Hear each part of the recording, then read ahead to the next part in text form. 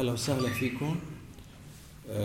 بإطار سلسلة المحاضرات يلي عم تنظمها المؤسسة حول الشؤون الإقليمية، دكتور كاي كفيرمي يلي هو من جامعة أوسلو وتحديدا من قسم الدراسات العربية بده يحاول يعني يتناول باراديجم جديد يلي هو الشرق الأوسط الجديد. طبعا مش بالمعنى الأمريكي، الشرق الأوسط الجديد، الاتجاهات السياسية والاتجاهات الأيديولوجية. يعني هذا هو بالأساس مشروع، هو مشروع إن في مجموعة كبيرة من الباحثين، هو واحد منهم، وطبعا هذا المشروع لحديت هلا بعد ما قلع، بس انه باطار يعني في نقاش حوله. النقطة يلي انا بحب ركز عليها قبل ما يبلش هو انه دكتور كاي هو من جيل من الشباب النرويجيين، عرفوا يعني سلسلة مراحل بعلاقتهم وبالتصاقهم بالمنطقة، يعني بالعالم العربي. المرحلة الأولى كانت تعرف ووصول كتير من الشباب يلي طوعوا بالعمل الإنمائي وبالعمل الصحي.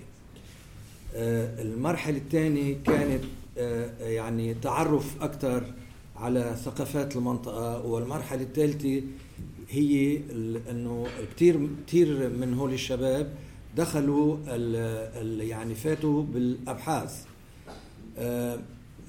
في البعض منهم يعني بلشت هالاتجاه هذا عند النرويجيين، بلش يبين بالجامعة طبعا يلي فيها اسم دراسات عربية، ودكتور كاي هو من الناس يلي بوقت من الأوقات علم باللغة العربية بجامعة أوسلو. موجودين بالجامعة بالجامعات، وحتى فينا نشوفهم بالسلك الدبلوماسي. كتير من الناس بالسلك الدبلوماسي بيعرفوا لغات المنطقة.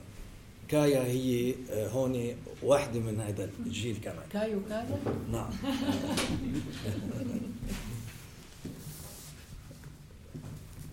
تفضل.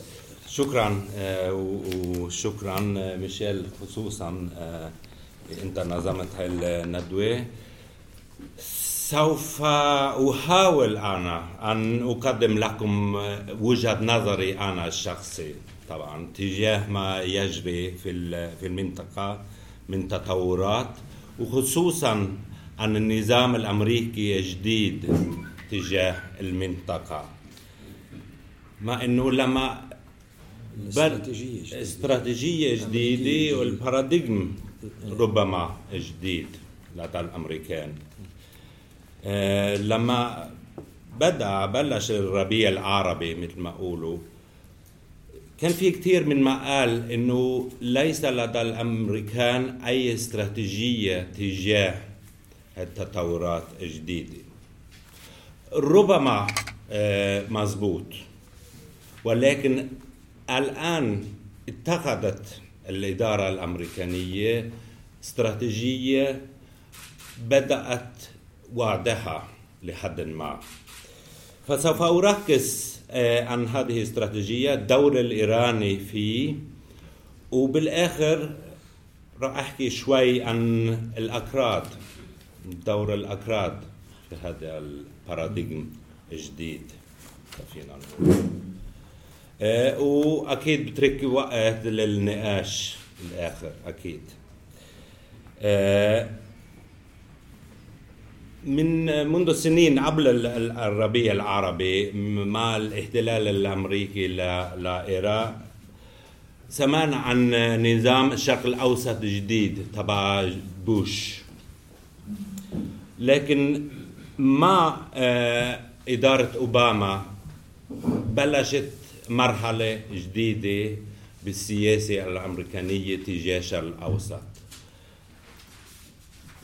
أوباما كان من أول لحظة واضح بده الانسحاب من المنطقة، ليس فقط منطقة الشرق الأوسط إنما أيضا أفغانستان وفعلا انسحب من أفغانستان وانسحب من العراق نوعا ما. يعني بعضهم موجودين بكل تأكيد. فلما بلشت الثورة بسوريا أو الانتفاضة ربما فينا نقول، كان في نوع من شو بيقولوا لا ليس تردد الأمريكان، يعني ما كان يعرف أي استراتيجية الأضبط تجاه الانتفاضة السورية.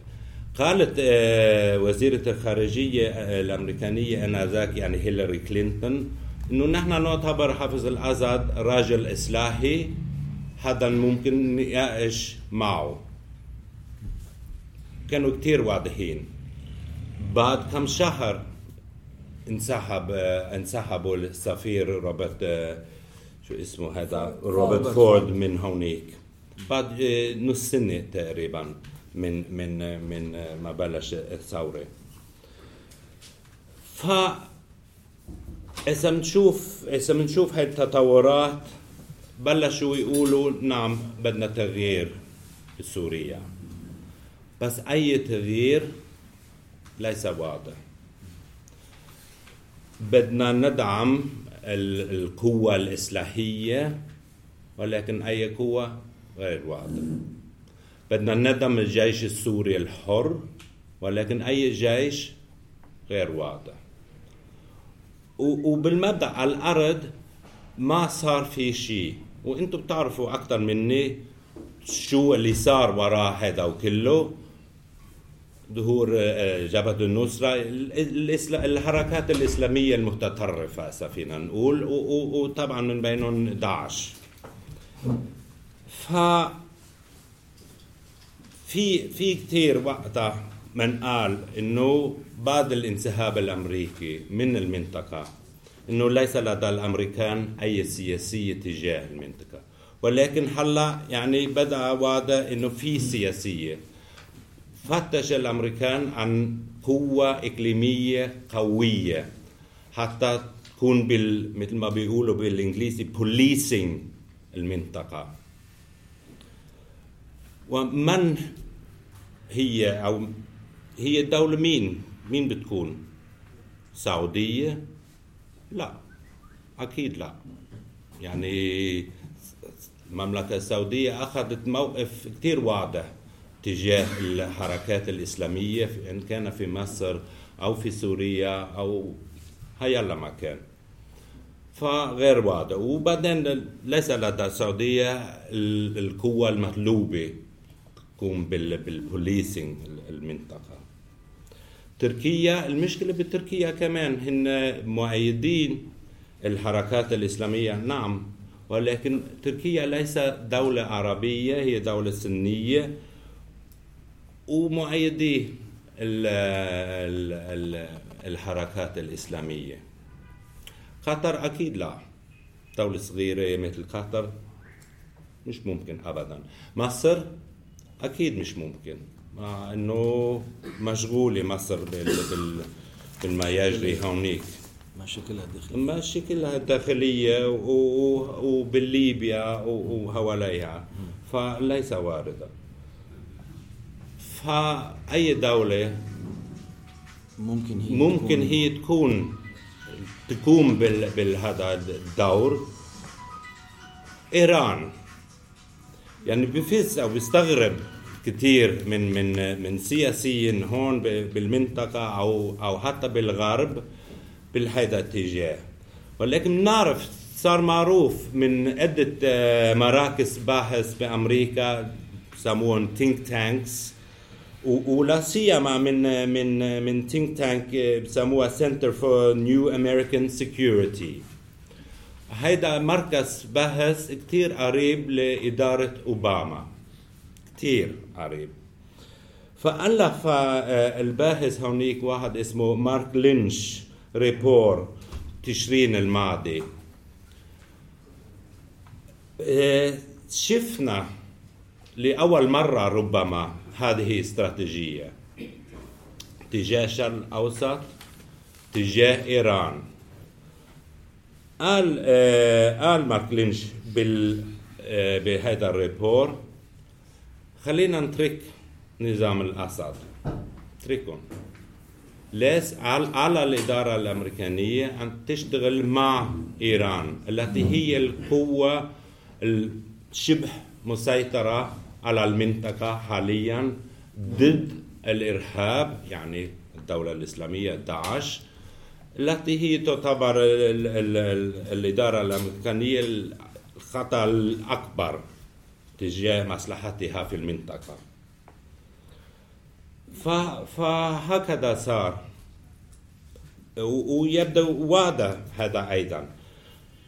لكن علينا نأخذ بعين الاعتبار أيضا أن الإدارة الأمريكانية ربما ليس إدارة، إنما شخص أوباما يعني هو شخصيا من يدير السياسة الأمريكانية ليس فقط تجاه الشرق الأوسط ولكن بشكل عام. حواليه ربما 10 أشخاص، فريق تبعه مستشارين، ولكن ولا واحد منهم متخصص بالشؤون الشرق الأوسط.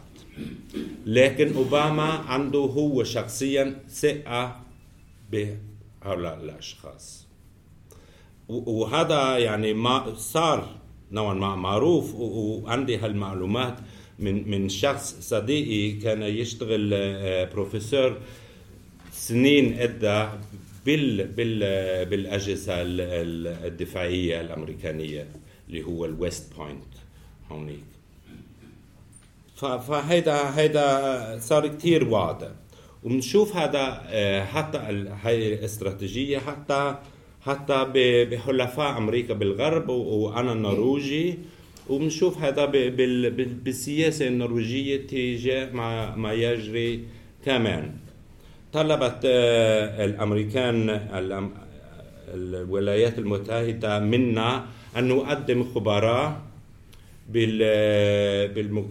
بالمكافحة داعش طبعا للعراق.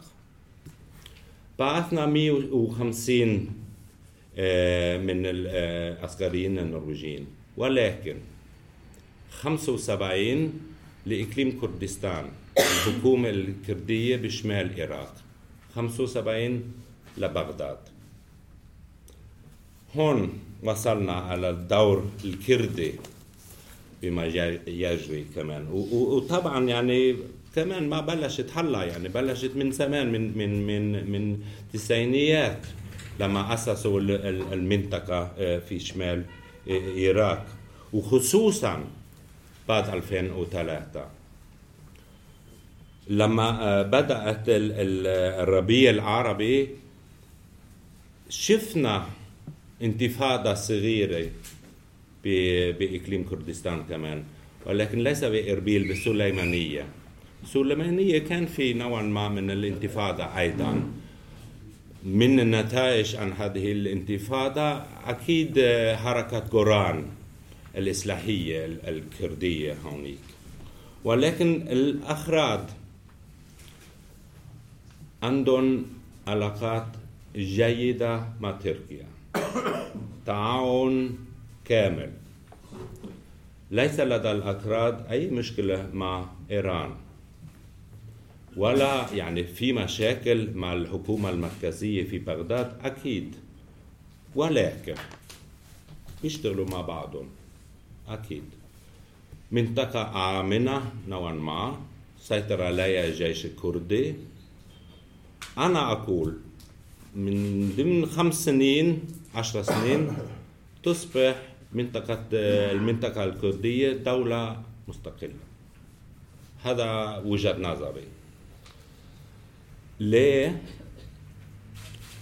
لأن إيران المسيطرة على المنطقة ليس لديها مشكلة مع دولة كردية، طالما الحكومة المركزية، الدولة المركزية يعني بغداد، تحت سيطرة إيران. المناطق السنية بالنسبة لإيران استفلوا، ما غير مهم بالنسبة لإيران. في من بيقول كمان إنه مش رح يصير هيدا أو إيران مش رح ياخد هذا الدور بدون اتفاق عن الملف النووي، البرنامج النووي الإيراني. ربما، ولكن ربما لا. يعني سمعنا مرارا وتكرارا إنه لا، آخر تكة إذا ما بنواصل للاتفاق الآن آخر فرصة، ولكن يصير في تمديد تأجيل. أنا أعتقد إنه إذا الأمريكان بيقدم للإيرانيين هذا الدور، خد تفضلوا عنكم لبنان انت جاهز، سوريا نظام الأسد، العراق بشكل تام، يمن،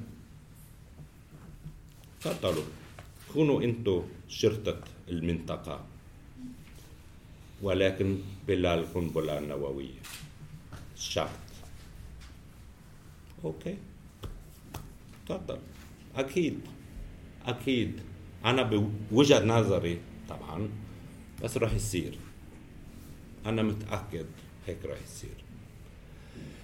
بلا القنبلة مش معروف، يعني مش اكيد، انا ماني متأكد ابدا، بس بالفترة القصيرة اكيد بلا القنبلة.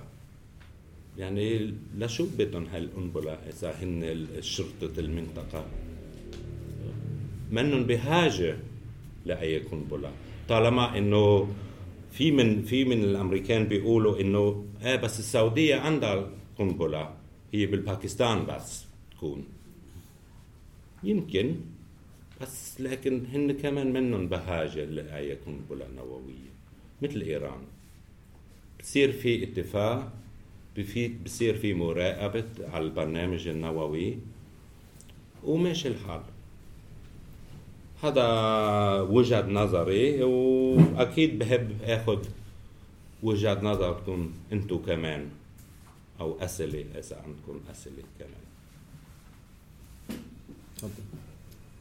دكتورة صفية سعد، في عدد من الملاحظات وقت اللي اجى بوش رئيس جمهورية أول شيء قالوا بده ينسحب من المنطقة، لم يتدخل إلا بعد أحداث 11 أيلول، فهو مثل أوباما في البداية، ولكنه اضطر أو اعتبر أنه مضطر أن يتدخل بعد الأحداث. وأوباما ذات الشيء قال في البداية أنه لن يتدخل، ثم تدخل لأنه الأحداث أجبرته على التدخل في المنطقة. كما يعني شوي غير شكل نظرتي إلى الأمور عنك أنت، لأنه أذكر في 2008 حين حصل الانهيار الاقتصادي في الولايات المتحدة، أنا سمعت من الخارجية الأمريكية يقولون للحلفاء تركيا والسعودية أنه أنتم بتستملوا المنطقة هون كحلفائنا، لأننا لا نستطيع أن نحارب عنكم. فقصة إيران أتت بعد أن تغيرت الأحوال من 2010 إلى الآن، ولم تكن إيران يعني الهدف الأول بالنسبة للولايات المتحدة أنه بيتعاونوا معه، لا، كان التعاون تركيا عبر الإخوان المسلمين وهذا ما حصل، ثم السعودية وعندك الوهابية وحركات الوهابية، ووصلنا إلى إيران لأنها الوحيدة التي عندها إمكانيات أن توقف الفوضى الموجودة في المنطقة عندنا بعد الذي حصل. الشغلة الثانية، هل في الاتفاق الإيراني الأمريكي ماذا سنفعل بإسرائيل؟ لأنه لا أظن أن إيران ستقبل يعني نوع من السلام مع إسرائيل، كونها هي وضعت نفسها كجبهة مقاومة لهذا الوضع. ولذلك أنا عم شك أنه وين بدها توصل هالاتفاقية بين الولايات المتحدة إذا كانت سياسية، وأوباما يقول اليوم أنها سياسية. يعني أصبحوا على المحك السياسي، وأظن أن إسرائيل هي الموضوع الأساسي في هذه النقطة. هلأ بالنسبة للولايات المتحدة، أنا أظن أنها تريد أن تضع أحد في هذه المنطقة إذا وافق مع شروطها، لأنها تريد أن تنتقل إلى الصين وإلى آسيا إلى المنطقة الأخرى، ولا تستطيع أن توزع جهودها العسكرية في المناطق كلها. أظن بالنسبة للأكراد في سؤال يعني مش شايف وين لا، هي الملاحظات بدون سؤال اللي هو سؤال بس لأنه في أشياء غلط بالنسبة لي، يعني عم شوف إنه في مغالطات. هل تقبل إيران، هيدا سؤال، هل تقبل إيران أن يصبحوا الأكراد في إيران دولة مستقلة في إيران؟ هل يستقلوا؟ يعني كونه عم تقول أنت إنه في إمكانية دولة مستقلة كردية في العراق، في شمال العراق. وحين يحصل ذلك ألن يطالب الأكراد في إيران أن يستقلوا أيضا؟ وعن هذا السؤال اللي إيران ستواجه هذا السؤال. بس ليس بالضرورة. أنا بالنسبة لي خلينا ناخذ مجموعة أسئلة بعدين نرجع بتريش. تفضل جهاد. طلبت الحكي. تفضل. أنا وصلت. بعد منه. تفضل. أبدأ من آخر المحاضرة. كان ذكرت أنه كردستان أو الحكومة بكردستان لها علاقة جيدة بإيران وتركيا والحكومة المركزية بالعراق. ما ذكرت أي شيء عن علاقتها بإسرائيل. هذه نقطة جدا مهمة. رقم 2 أنه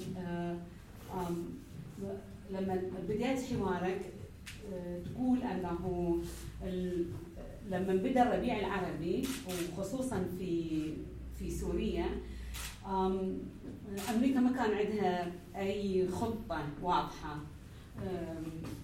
وقت على الطرف. يعني أنت تنفي الكونسبيرسي ثيوري أنه الغرب كان له يد بعملية تحفيز الناس على أن يبدأون ابتداء من تونس وانتهاء ما أعرف وين راح يكون الانتهاء. طبعا البلدان كلها محترقة. شنو دور إسرائيل بكل هاي الخلطة العجيبة الآن من أول ما بدينا لحد الآن؟ عفوا رجاء قبل ما يحكي أحد الأخوة يذكر اسمه فقط حتى لا تختلط. جهاد زين.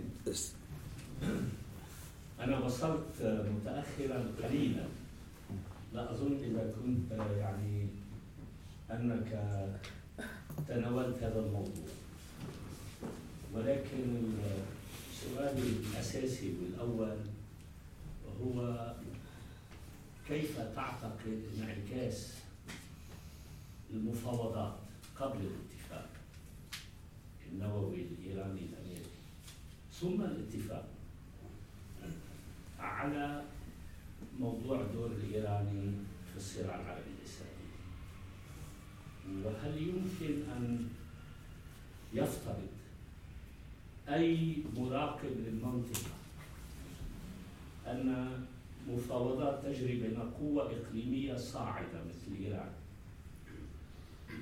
وبين الولايات المتحدة الأمريكية لا تأخذ بعين الاعتبار تغيير البيئة السياسية في المنطقة ومركزها الدور الإيراني في الصراع العربي الإسرائيلي؟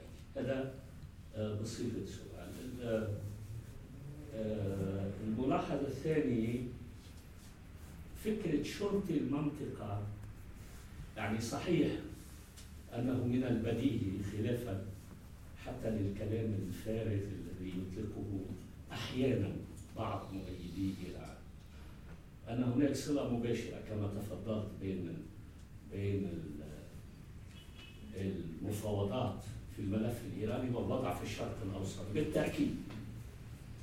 لكن فكرة شرطي المنطقة بمنطقة معقدة كما هي الآن أكثر من أي وقت سابق، والنفوذ الإيراني في جميع دوائره، يعني إذا سمينا العراق، سوريا، لبنان، واليمن هو في حالة تقدم، ولكن في حالة دفاعي دائم، وهو ليس نفوذا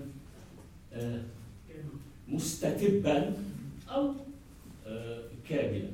ففكرة شرطة المنطقة وإن كان يمكن أن تكرسها بأشكال مختلفة الولايات المتحدة في اتفاقها النووي مع إيران،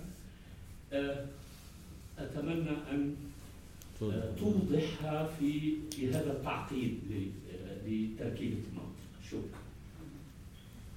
تفضل دكتور بطرس لبكي. أول كلامك شوي بسرعة على السعودية وتركيا ولماذا لم يختاروا. بالنسبة لي من واضح، كان بالنسبة للسعودية وبالنسبة لتركيا شو هي الأسباب؟ شوي مفصلة لعدم اختياره حسب أستاذ وليد نويهي. الملاحظة الأساسية إنه دور إيران الإقليمي كان الحديث بالسبعينات طلع كتب كثير ومقالات كثير عن الإقليمية الفرعية وعن شرطة الخليج وعن الشاه والشاهنشاهية والتوسع والتمدد وفجأة انهارت كل هذا وحصل اللي حصل في إيران. الآن إيران تستعيد دورة لا شك، وهي كانت ولا تزال من الدول الإقليمية، يعني ما لنا دولة إقليمية حديثا، دولة إقليمية موجودة حتى تاريخيا وصراعها مع السلطنة العثمانية يعني واضح. هلا السؤال الكبير، هل تستطيع فعلا إيران أن تلعب هذا الدور سميناه شرطة إقليمي أو شرطة خليجي أو أي شيء معزل عن شبكة التعقيدات العربية نفس شو مالنا بإسرائيل الموضوع إسرائيل؟ خلينا نحكي عن المنظومة العربية بانقساماتها الأقوامية والمذهبية والطائفية. كما نلاحظ إنه القوة الإيرانية محصورة في دوائر محددة ولم تتحول إلى قوة بالمعنى السياسي الجاذب كنموذج لكل الفئات اللي هي متعايشة في المنطقة. السؤال، هل تستطيع أن تلعب هذا الدور بدون تعاون مع تركيا، مع مصر، مع السعودية وغيرها من الدول، أم تستطيع منفردة أن تلعب هذا الدور؟ تفضل. سلام عليش. أولا تحية للمحاضر وجهده وتعب وجاي من شمال أوروبا محاضر فيه. اللي لفت نظري بالبداية وهذا مش نقد يعني ملاحظة إنه في هيكل تبسيطي فحوى إنه الأمور كانت كذا أيام بوش وهلا كذا.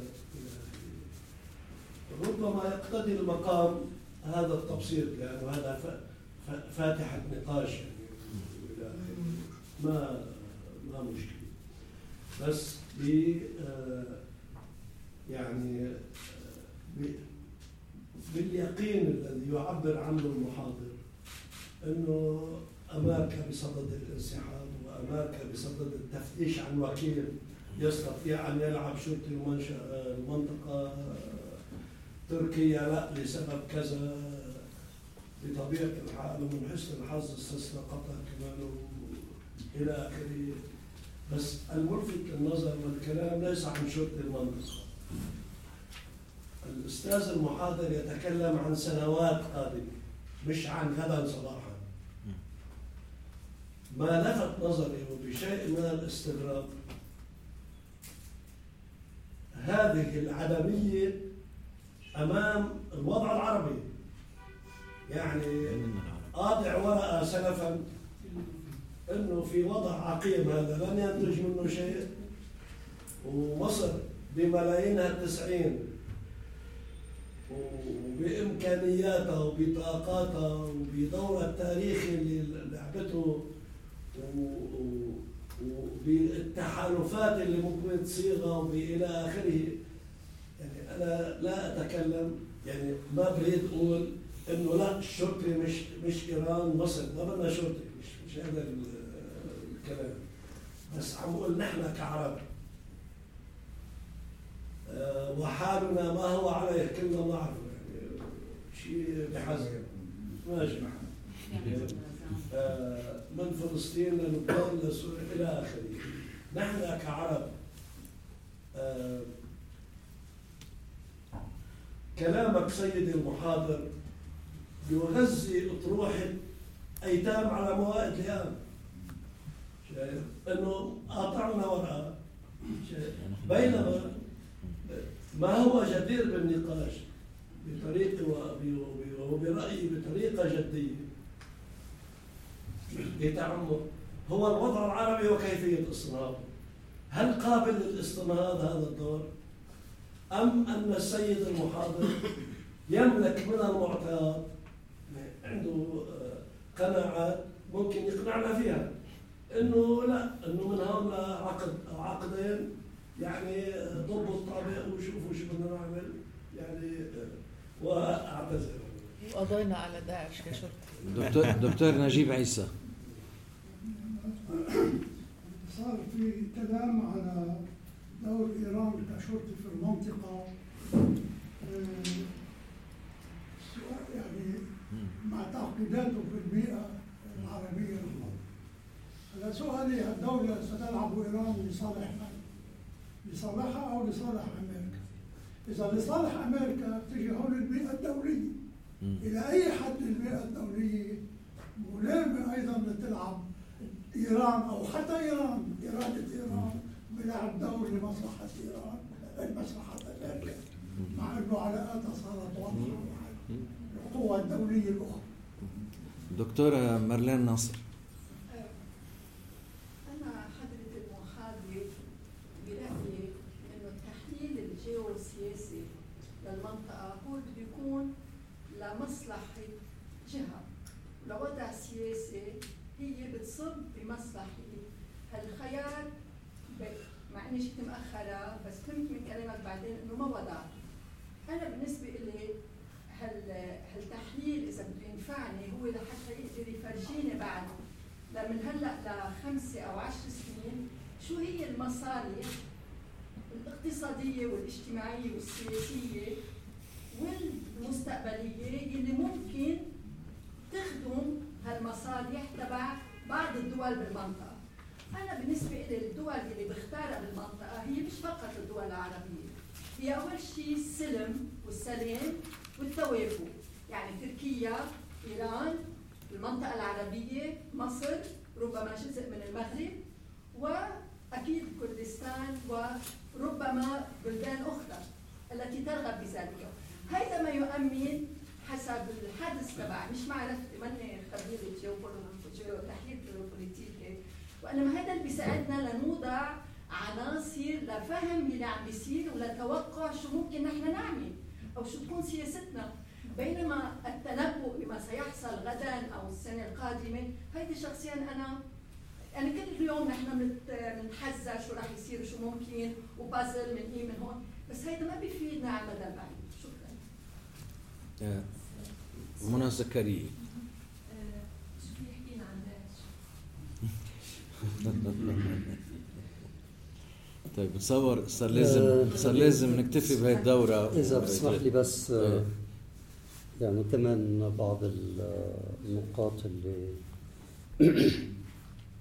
بعتقد يعني المحاضر أهمل تماما فعلا نقطة يعني جوهرية أشار إلى جهات السين، إنه كيف ممكن تكون إيران بنفس الوقت شرطي أمريكي للمنطقة وهي زعيمة محور المقاومة ضد إسرائيل. يعني مستحيل اثنين سوا، يا بدها تتخلى عن المقاومة ضد إسرائيل وتعقد صلح مع إسرائيل ويعني يصيروا اثنيناتهم عم يلعبوا الدور، لأنه إسرائيل كمان شرطي. يعني قبل ما تطمح إيران إذا بدها تعمل شرطي، إسرائيل أساساً شرطي موجود في المنطقة كشرطي ودوره عريق ويعني وطيد بالنسبة لخدمة المصالح الأمريكية والغربية. الاتفاق النووي يعني بمعارضة الكونغرس نوقف شوي أكثر، يمكن إنه في اتفاق نووي ولا ما في اتفاق نووي. يعني ما هي كمان مسألة مهمة لإيران وتصور يعني حول كثير من النقاش.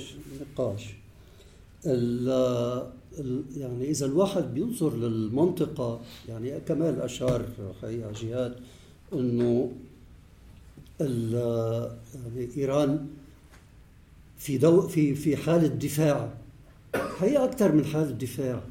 يعني ما فيها تكون حكم وخصم في وقت واحد. الجماهير العربية اللي هي 80% جماهير سنية متخلفة بقدر تخلف كل مكونات هالمنطقة، وفي عملية يعني حشي تحريضي وشو اسمه بهالمجموعات هاي تماما مثل الحشي التحريضي في المجموعات الأخرى. فيعني ألا لا يجهل أحد علينا فنجهل فوق جهل الجاهلين. يعني إذا بده وهي واضح تجربة المالكي في العراق فشلت، وعم يفتشوا عن مخرج يعمل توازن بين مكونات العراق.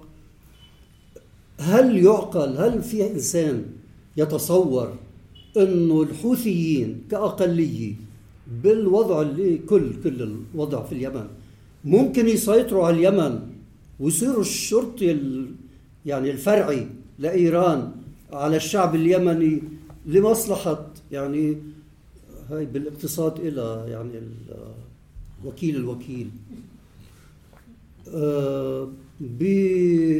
يعني واضح بسوريا باقي الأسد مش باقي الأسد. إذا مش باقي الأسد كل الحفلة تغيرت.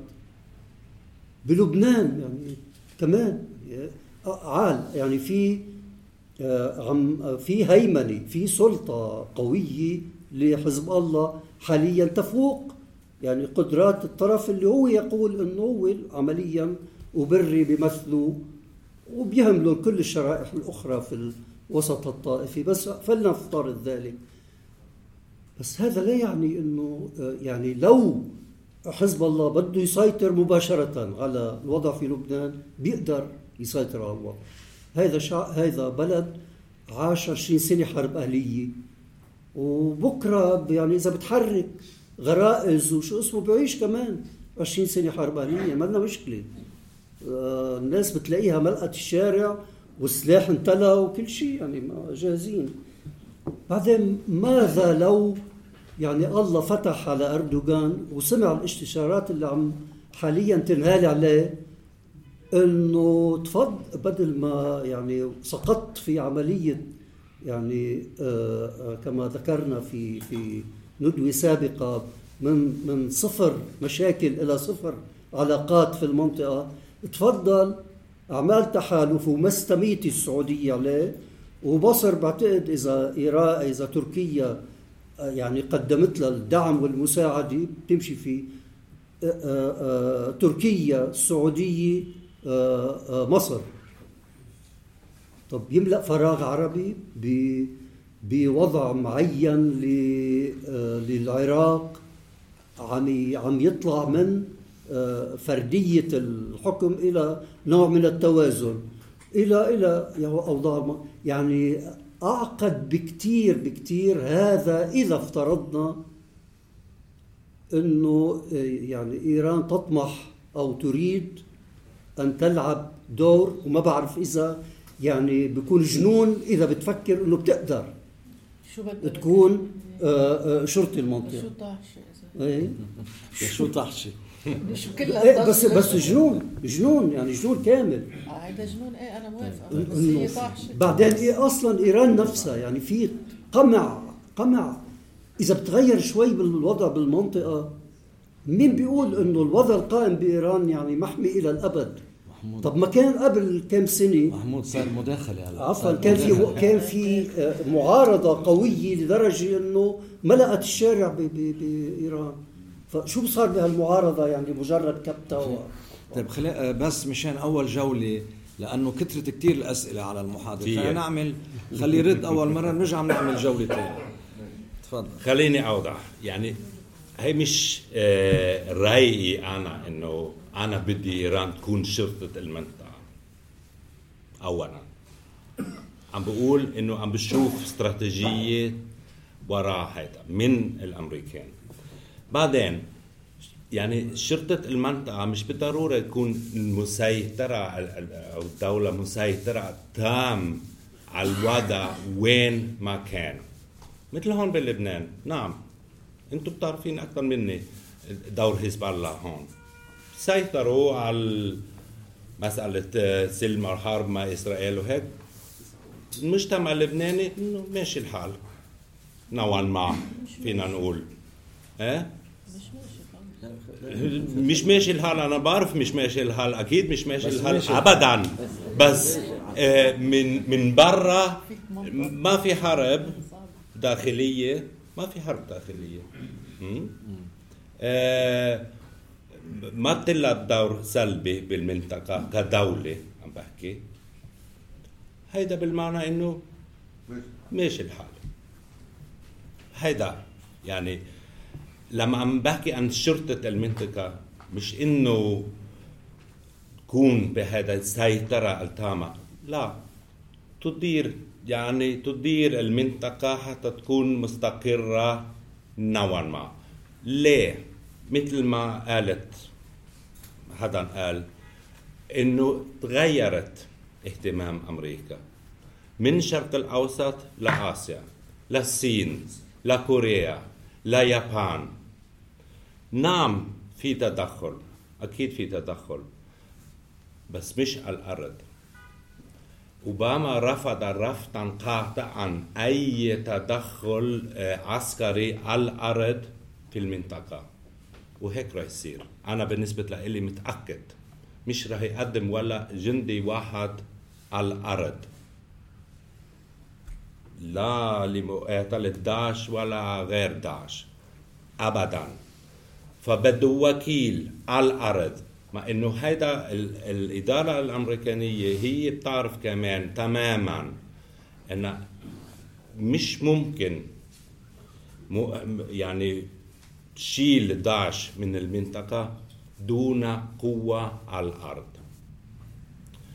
شفنا شو صار بالكوباني عين العرب. يعني دون الأكراد كانوا داعش هونيك لحتى اليوم. ولكن في من بيقول إنه هذا انتصار. ربما انتصار. ولكن دمروا المنطقة بشكل تام. شغلوا فيه 5 أشهر.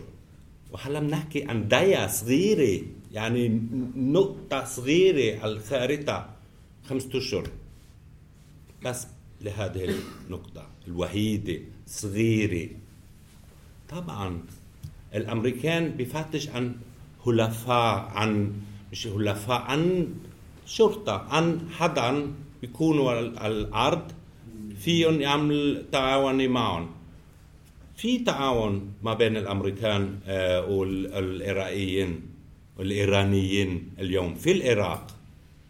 في تعاون قائم على الأرض في العراق بين إيران وأمريكا بلا شك معروف.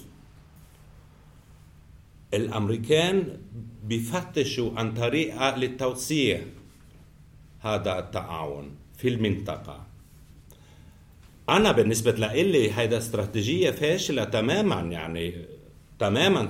يعني لا سيما لسبب إنه إيران دولة غير عربية مثل تركيا.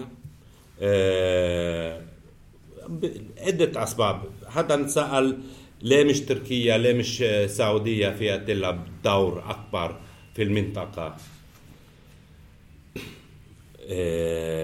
إذا نبلش بالسعودية يعني السعودية كمان مشغولة بالمشاكل الداخلية لحد كبير. مع انه بيصير في تغيير اجتماعي كبير في السعودية حاليا. يعني عندكم جيل بالسعودية يعني وصلت نسبة البطالة في هذا الجيل 20%. طيب بدهم شغلوهم بالشيء، يعني مع انه في مشاكل داخلية ضخمة في السعودية تعتبر قنبلة تحت المملكة. بس في صراع مع إيران يعني، بس في عندها طبعا عندها صراع مع إيران. إيران بالداخل عندها نفس المشاكل. إيران بالداخل عندها نفس المشاكل، ولكن ليه؟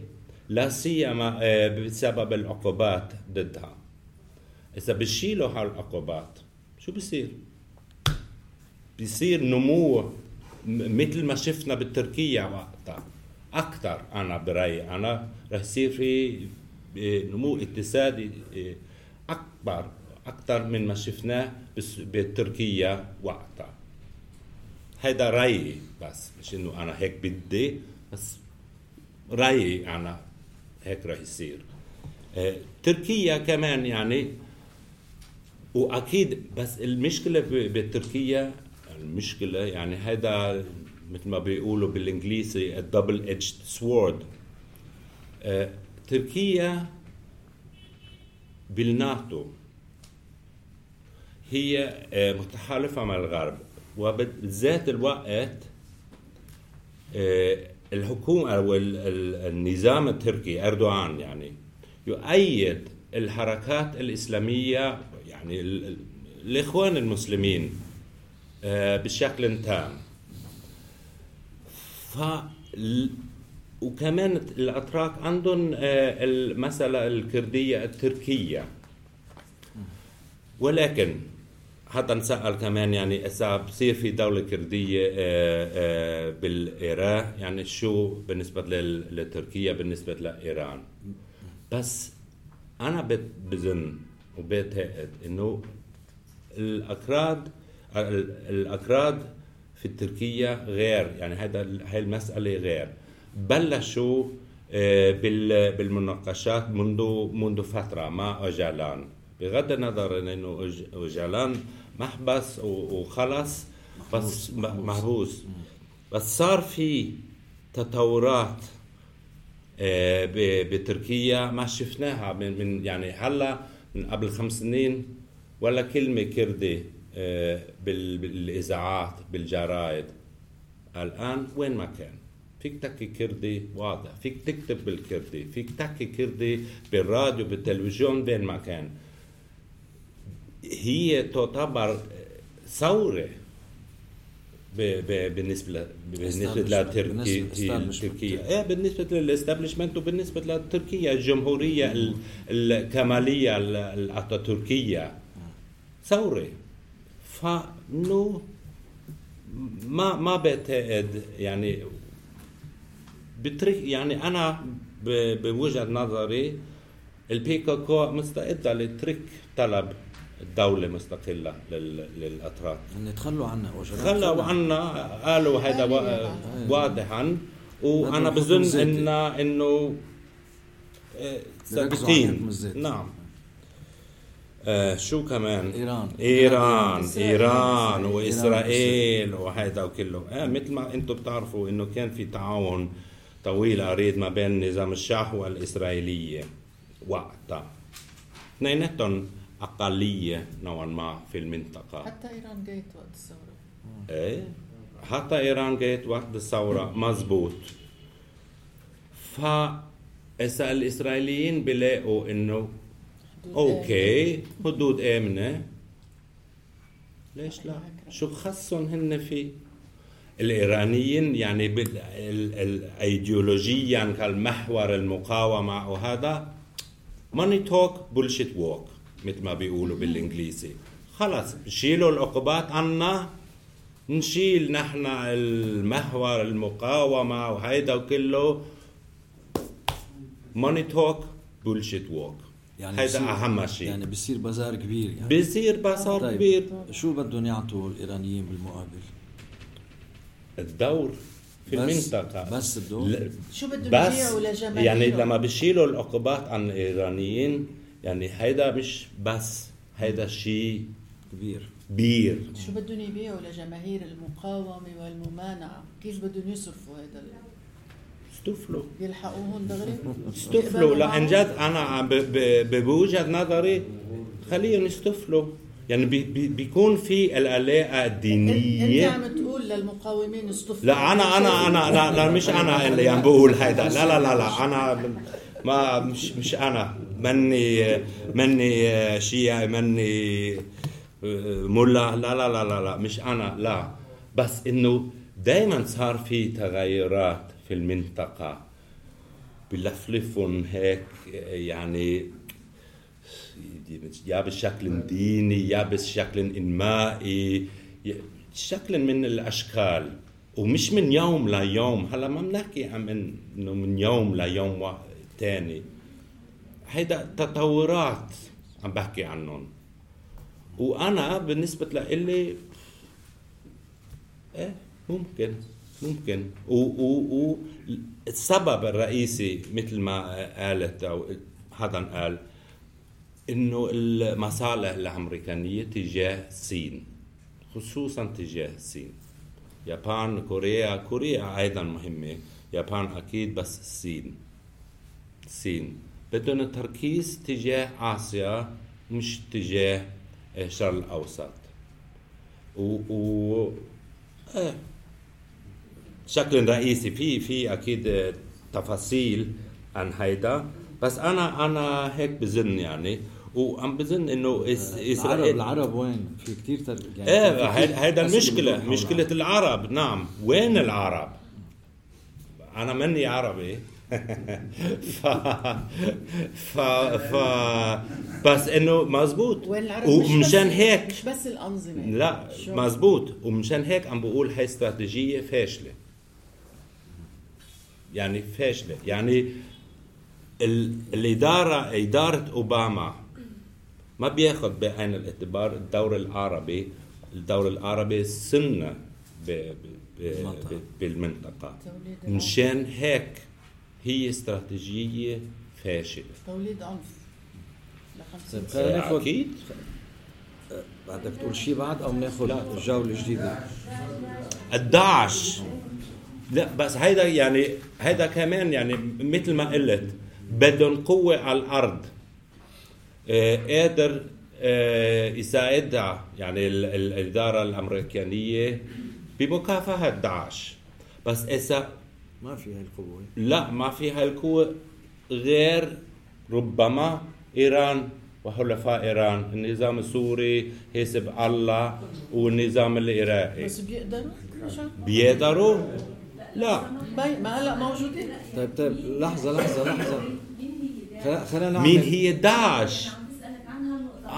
مين هي داعش؟ برأيي أنا مثل ما عم بشوفها مثل ما بشوف داعش يعني كانوا هن القاعدة في العراق، بلشوا كالقاعدة في العراق، بعدين مشهور شو صار الصحوة هونيك خلص يعني، مع انه شالون تقريبا القاعدة في العراق من العراق. فلما بدأت الثورة في سوريا والانتفاضة في سوريا لقوا هول المجموعات الصغيرة وقتها هلا بنحكي 2011 2010 نحكي مجموعات صغيرة جدا، لقوا إمكانية لتأسيس مراكز مناطق جديدة في سوريا.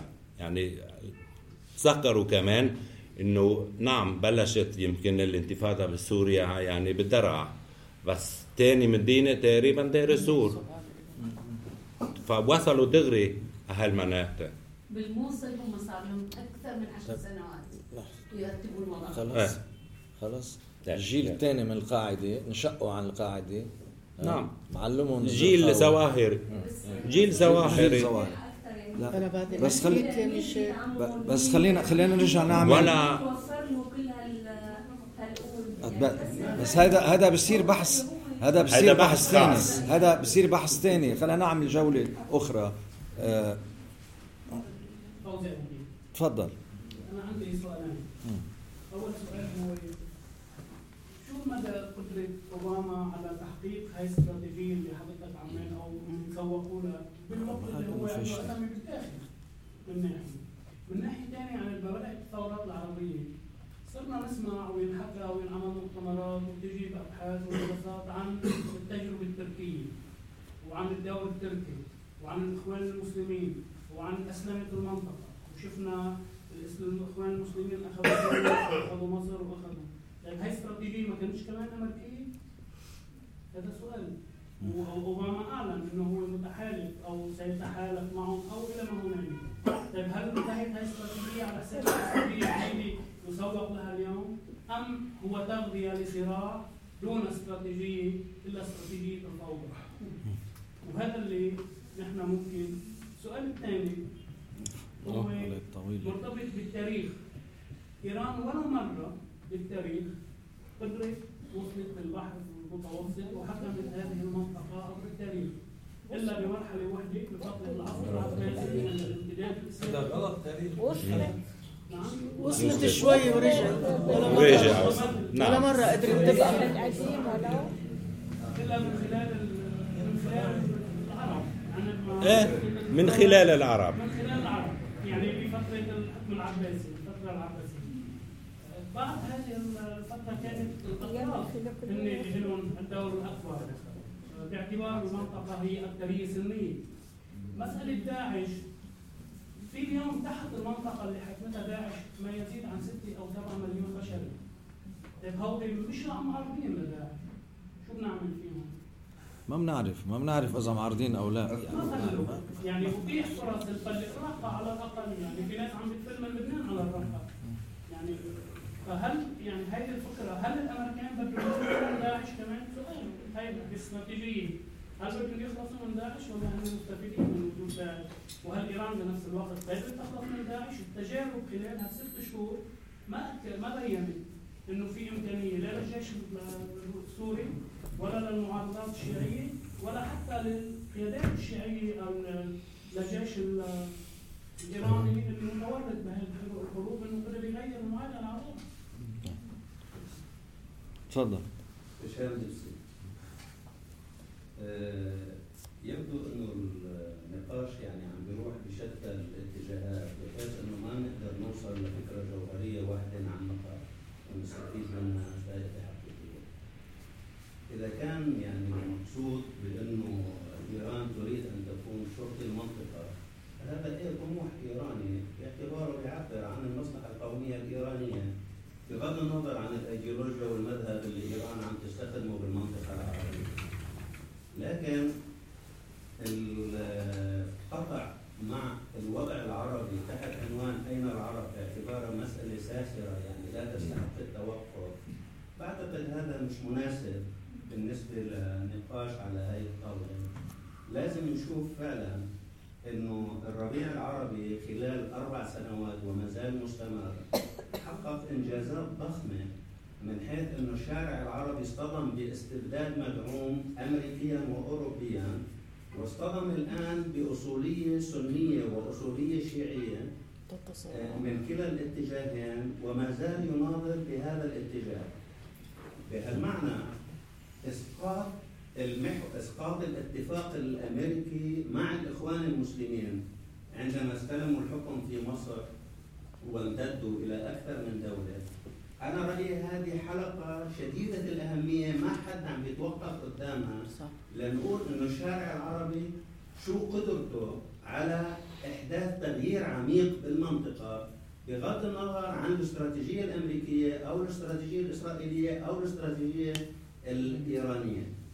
لأني أنا أحد الناس اللي بيقتنع أو مقتنع إنه القوى الإقليمية إسرائيل وتركيا وإيران يتصارعون على الفضاء العربي مع الولايات المتحدة ويتسابقون مع الولايات المتحدة على هذا الفضاء العربي.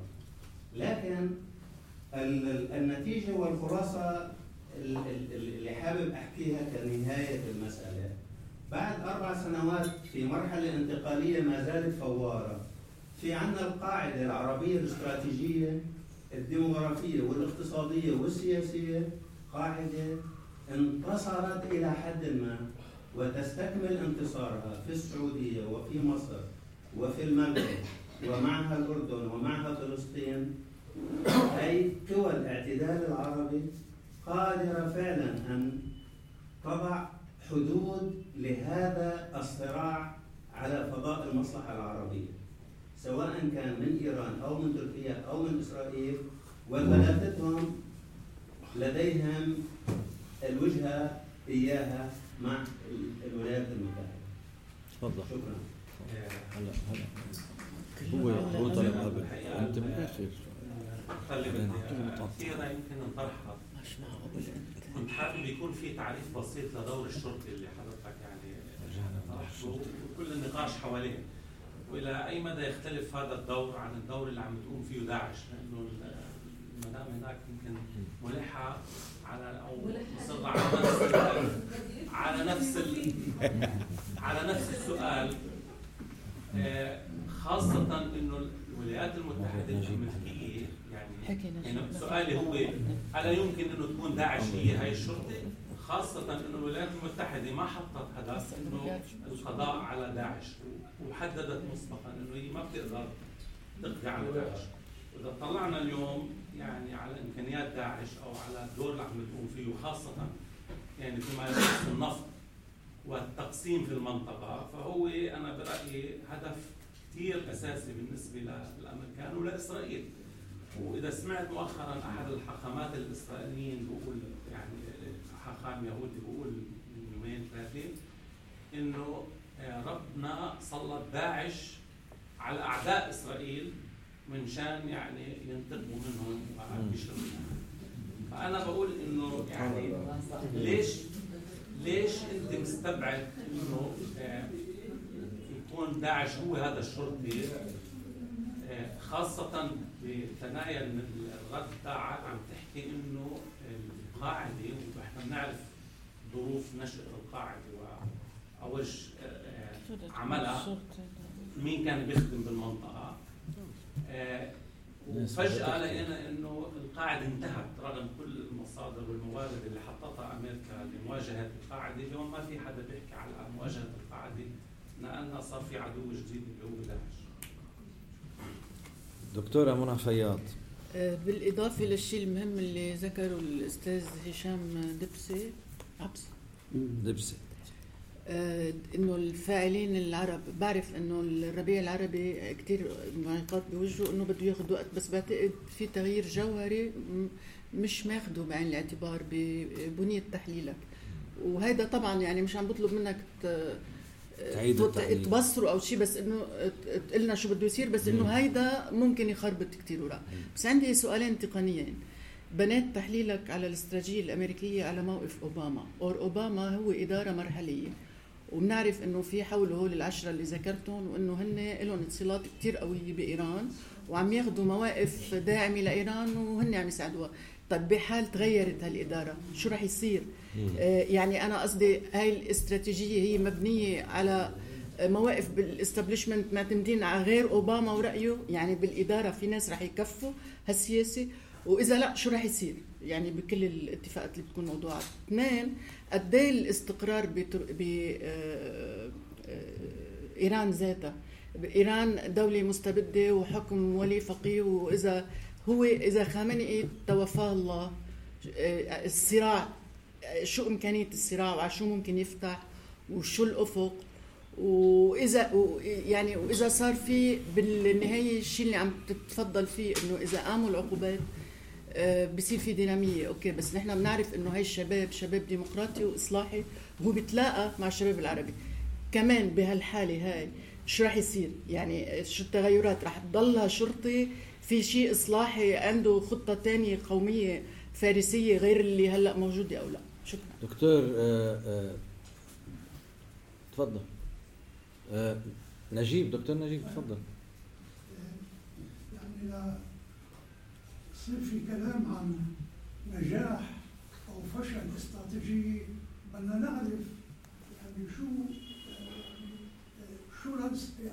شو مرتكزة الاستراتيجية.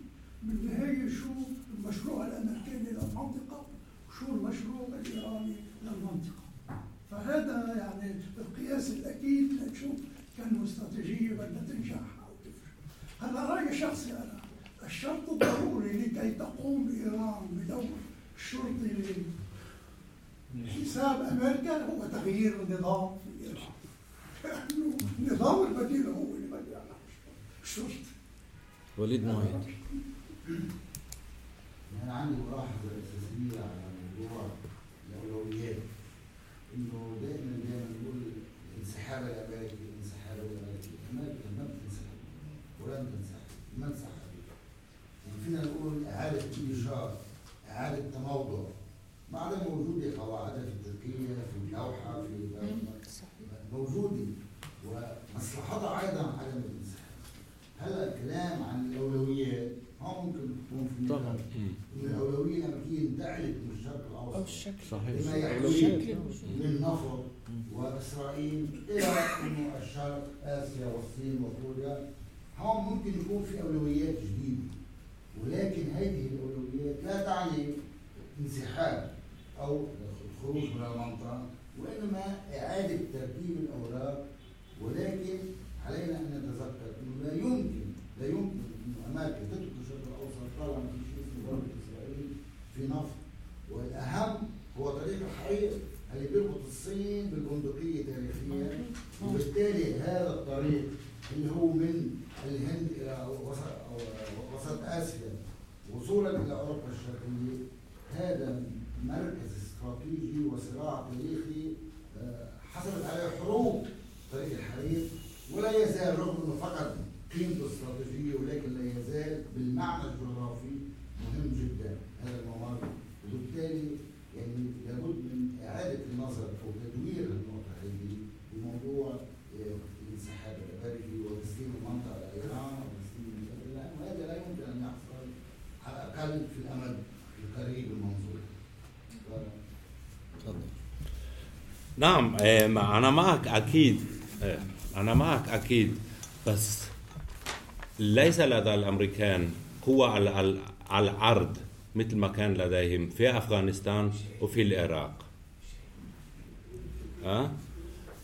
مزبوط، في مراكز بالسعودية، بالقطر، تركيا بالناتو طبعا في مراكز للأمريكان هونيك مثل ما في بالنرويج كمان وين ما كان بالناتو، ولكن على العرض انسحبوا نوعا ما، ولكن يعني كقوة عسكرية نعم، ولكن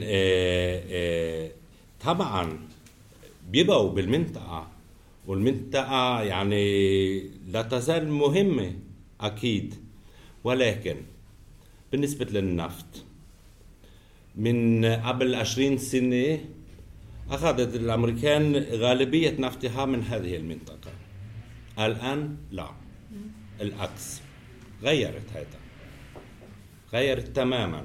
يعني الأمريكان بيأخذوا النفط من عندهم والغاز الطبيعي إلى آخره من الأمريكان، من كندا زيتون، من أوروبا. فتغيرت هذا. هدف الأمريكان في الشرق الأوسط نعم الأولوية هي ذاتها مثل ما كانت من زمان أمن إسرائيل، هذا أهم شيء. ولكن أنا بظن إنه هونيك كمان بصير في تغيير مع التغييرات الديموغرافية في أمريكا. يعني بعد 10 سنين غالبية الأمريكان بيحكوا أسباني، مش إنجليزي. تروح على دنفر بقلب بروكي ماونتنز عم بتلاقي كل شيء مكتوب بالإنجليزي وبالإسباني. يعني بصير في تغيير ديموغرافي حاليا في أمريكا. علينا ناخذ هذا بعين الاعتبار أيضا لما نحكي عن هدف الأمريكان في الشرق الأوسط. هذا كتير مهم، كتير مهم بالنسبة لإلي. شو راح يصير يعني ما إذا بيغير الإدارة؟ طبعا مثل ما بنعرف يعني بأي انتخابات وين ما كان يعني بالأمريكا بأوروبا وين ما كان المهم مش السياسة الخارجية، السياسة الداخلية هي المهم. هذا اللي بيهم الأمريكان لما هن بيصوتوا ما بيصوتوا يعني مع أو ضد استراتيجية في الشرق الأوسط أو غير الشرق الأوسط. آخر همهم بيصوتوا لمسألة داخلية، ولا سيما يعني هيدا الأوباما كير مثل ما بيقولوا ماشي نوعا ما، والقليلة برأي كتير من الأمريكان إنه أوباما جرب، وإنه هذا رجل إصلاحي جرب شعاتي وعمل إنجازات كمان. ماشي أوباما كير مثل يمكن مش مثل ما هو كان بيريد، بس إنه ماشي. هذا المهم بالانتخابات الأمريكانية، مش الشرق الأوسط، مش الصين، مش أوروبا. إدارة جديدة شو رح تعمل؟ إدارة جديدة إذا بتصير إدارة مين ما إجا مش رح يكون بنفس السياسة. يعني لو ربما يعني مين هذا على حسب يعني هلا أوكي سنة للجمهوريين، ولكن أنا بعتقد أو استطلاعات رأي حسب مين بيكون مرشح الديمقراط ومين بيكون مرشح الجمهوريين. مرشح الديمقراط أنا بعتقد ما بعرف هيلاري كلينتون أكيد مختلفة بالسياسة الخارجية. لا ولا أبدا لا مثل بعضهم، ما هن مثل بعضهم، ما بتصير في تغيير أبدا، اثنيناتهم مثل بعضهم. لا مشان هيك ما عم بشوف التغيير في السياسة الخارجية الأمريكانية بالأفق القريب. بظن إنه تكون هيلاري كلينتون رئيس هونيك. مش ما عم بقول إنه بتمنى إنه تكون أبدا لا، بس في احتمال كبير إنه بتصير هي رئيس. وسياساتها تجاه الشرق الأوسط تجاه الصين مثل أوباما. هذا رأيي أنا. أكيد حقق إنجازات كتير وكبير الربيع العربي. تونس ماشي الحالة، أكيد ماشي الحالة.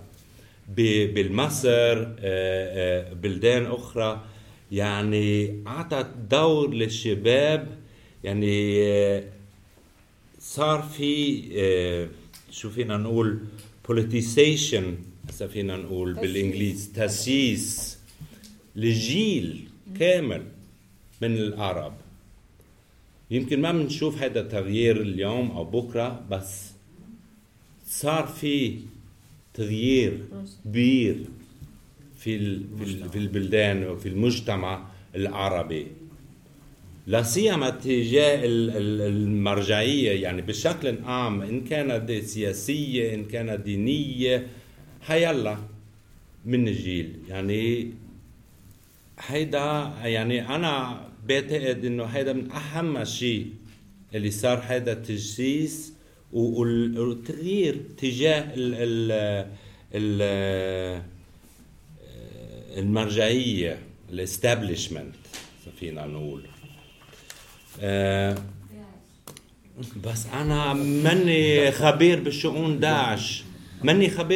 داعش، ما فيني اقول لك يعني اللي فيني اقول لك انا بعتقد انه لا مؤامره من ايران تركيا والله واخوان المسلمين وشو بعرفني وراء داعش. ما بعتقد انه مؤامره هيك اجوا من سرقاوي، من جماعه سرقاوي بالعراق. كان صار في إمكانية لدخل مجموعات في سوريا، سيطروا على النفط هناك. مين بمول داعش؟ ولا حدا بمول داعش بمول مجموعات، مش العكس. برأيي أنا هيك اللي بيصير. أكيد في ناس بيروحوا من الخليج بيروحوا بيقاتلوا مع داعش، كانوا يروحوا على أفغانستان قاتلوا مع القاعدة وقتها عبل هيدا كله قتلوا مع الفلسطينية هون. ما انتم بتعرفوا ما بصير في هيك اشياء. اليوم داعش بكره شو بعرفني يعني. مش انه بالمعنى انه الدول الخليجية بيأيدوا داعش. انا ما بعتقد بيأيدوا داعش ابدا. السعودية بدهم داعش على ابوابهم؟ لا اكيد لا، اكيد لا. كويت؟ لا، كويت يعني شبه ماشي الحال ما بين السلفية من جهة والشيعة من جهة أخرى. السلفية الآن هن المعارضة في الكويت. الشيعة بالكويت بيأيدوا النظام، يعني النظام الصباح. هونيك إمارات شو بدهم داعش؟ مع إمارات تعتبر بنك إيران في المنطقة. يعني لولا دول الإمارات لا اقتصاد إيراني أبدا. يعني البنك المركزي الإيراني هو الإمارات حاليا أنا بحكي طبعا حاليا. يعني بحرين شو؟ لا ماني مع هالمؤامرة. فكرة المؤامرة إنه في مؤامرة وراء داعش أبدا. بس تسمح لي داخل إيران بالنسبة لداعش، حتى لأنه يبدو أنه هذا الموضوع أنه منى داعش حالي ما هو يعني. بس أنا بدي أقول شغلة بسيطة، يعني أنه حالة مركبة. هاي ظاهرة مركبة. بنعرف منين جاي، بنعرف منين جايين وكيف تمددوا لحتى انتشروا بين العراق وسوريا. هلأ في بيئة حاضنة لهم يلي هي مشكلة السنة بالعراق ومشكلة السنة بسوريا، وفي دول أخرى تتقاطع معهم. يعني أردوغان تركيا بتتقاطع معهم. هذا موضوع صار معروف. يعني بيسمحوا لهم يفوتوا بفوتوا سلاح. يمكن في دول تانية تراهن عليهم. يعني لما الأمريكان بدهم يعملوا هيدي الائتلاف الدولي، بدهم يعملوا ائتلاف الدولي لحتى يفوتوا على حتى يرجعوا يطمنوا دول الخليج بالمنطقة. شو بيعملوا؟ داعش خطر رئيسي. يعني من دون يعني فينا نوسع أكتر ونقول إنه الدول الغربية الكبرى كان عندها محور لسياستها الخارجية بالحرب الباردة، الاتحاد السوفيتي والخطر الشيوعي. حاليا ما عندها محور. المحور هلا الإسلاموفوبيا، الخطر الإسلامي، الإرهاب الإسلامي، الأصولية الإسلامية. كانت بإيران وقاعدين لمدة سنوات. ما أنا عم بقول إنه في دول بالمنطقة ماشي بس هلا بس هلا على الأرض في الأتراك هي الجبهة. باكستان بالنسبة لسوريا هي تركيا. فيها الإيراني قبل كل الناس والسوري شارك فيها قبل كل الناس. طيب ماشي الحال. يعني ليش لحتى الأمور نحطها إنه هيدا اللي عم تذكره عنصر زيادة. ماشي الحال. قد ايه المالكي ساهم بهاي الظاهرة؟ صحيح، هذا مهم. قد ايه المالكي، قد ايه بشار الأسد ساهم بهاي الظاهرة؟ مين طلعهم من السجون في سوريا؟ مين طلعهم من السجون؟ طيب بس حاليا شو؟ أكيد حاليا هاي الظاهرة شو؟ حاليا هاي الظاهرة بدنا نشوفها مثل ما هي، مش إنه من 20 سنة مين طلعهم من السجن. خلينا نفوت بالعمق ونشوف نظام المصلحة الإيراني ونظام المصلحة السوري شو عمل بالمنطقة، شو عمل بالشعب الفلسطيني، شو عمل بالشعب اللبناني، شو عم بيعمل بالشعب السوري والعراقي. بس هذا خارج الموضوع. مين؟ إذا بتسمع خارج الموضوع. لا خارج الموضوع. 3/4 الكلام طلع خارج الموضوع وما اعترضت يا مشيل. يعني لا هيدي قصة إيران. موضوعنا مش إيران يا ده موضوعنا مش إيران. اسمح لي. أنا كثير مصرة تعرف مين داعش. طب قلنا لها مين داعش؟ ليش أنت عم تتحمس؟ خلص هلا احكيها خلص.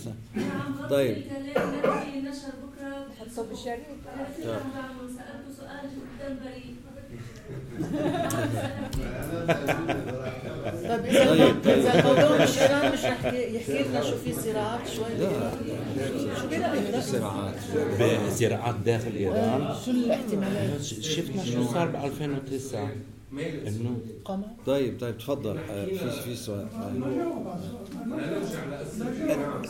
ما جاوب على أسئلة ما في جاوب ما في جاوب، في شغلات ما في جاوب علينا يعني اسئلتكم كثير انه عنده تصور معين لا كيف بده يركب الوضع بالمنطقه، في شغلات ما عنده اجوبه عليها يعني. تفضل. انا ماشي معك.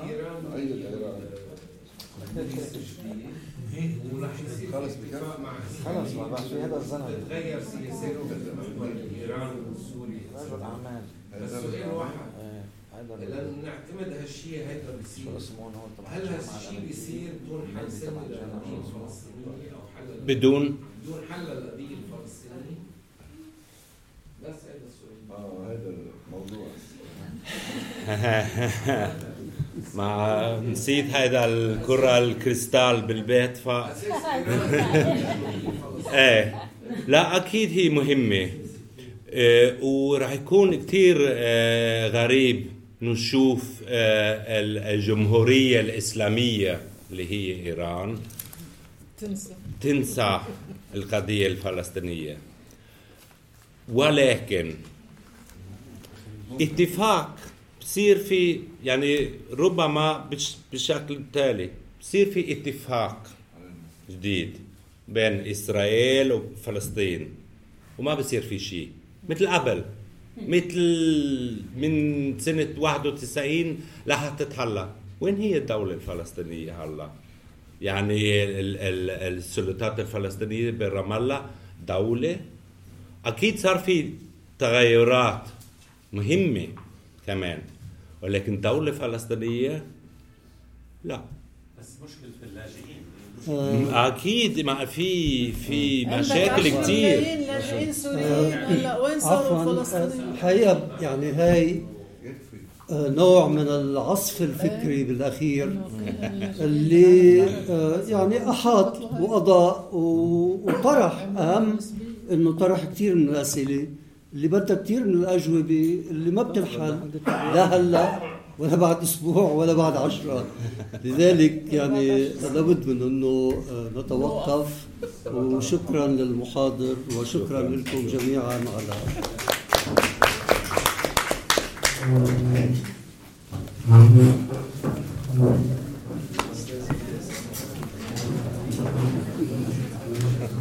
جيد يعني كان عصف فكري مظبوط مع هيك هذا الحيوي اكثر. مظبوط لا 100%. شكرا. هلا انت اكدت لي انا بافكاري. بيقولوا لي انه المهم يصير هاي الحدود. شكرا بس انا ما معي. ما بيعصر. بيقولوا لي انه قلت لهم شو هذا مشكله ايران مع اسرائيل؟ ما عندها شيء مثل ما 1701 رح يمدوه على الجولان. اكيد اخر همهم. ما هيك عم بقول انا. الشرف العربي لا يقبل.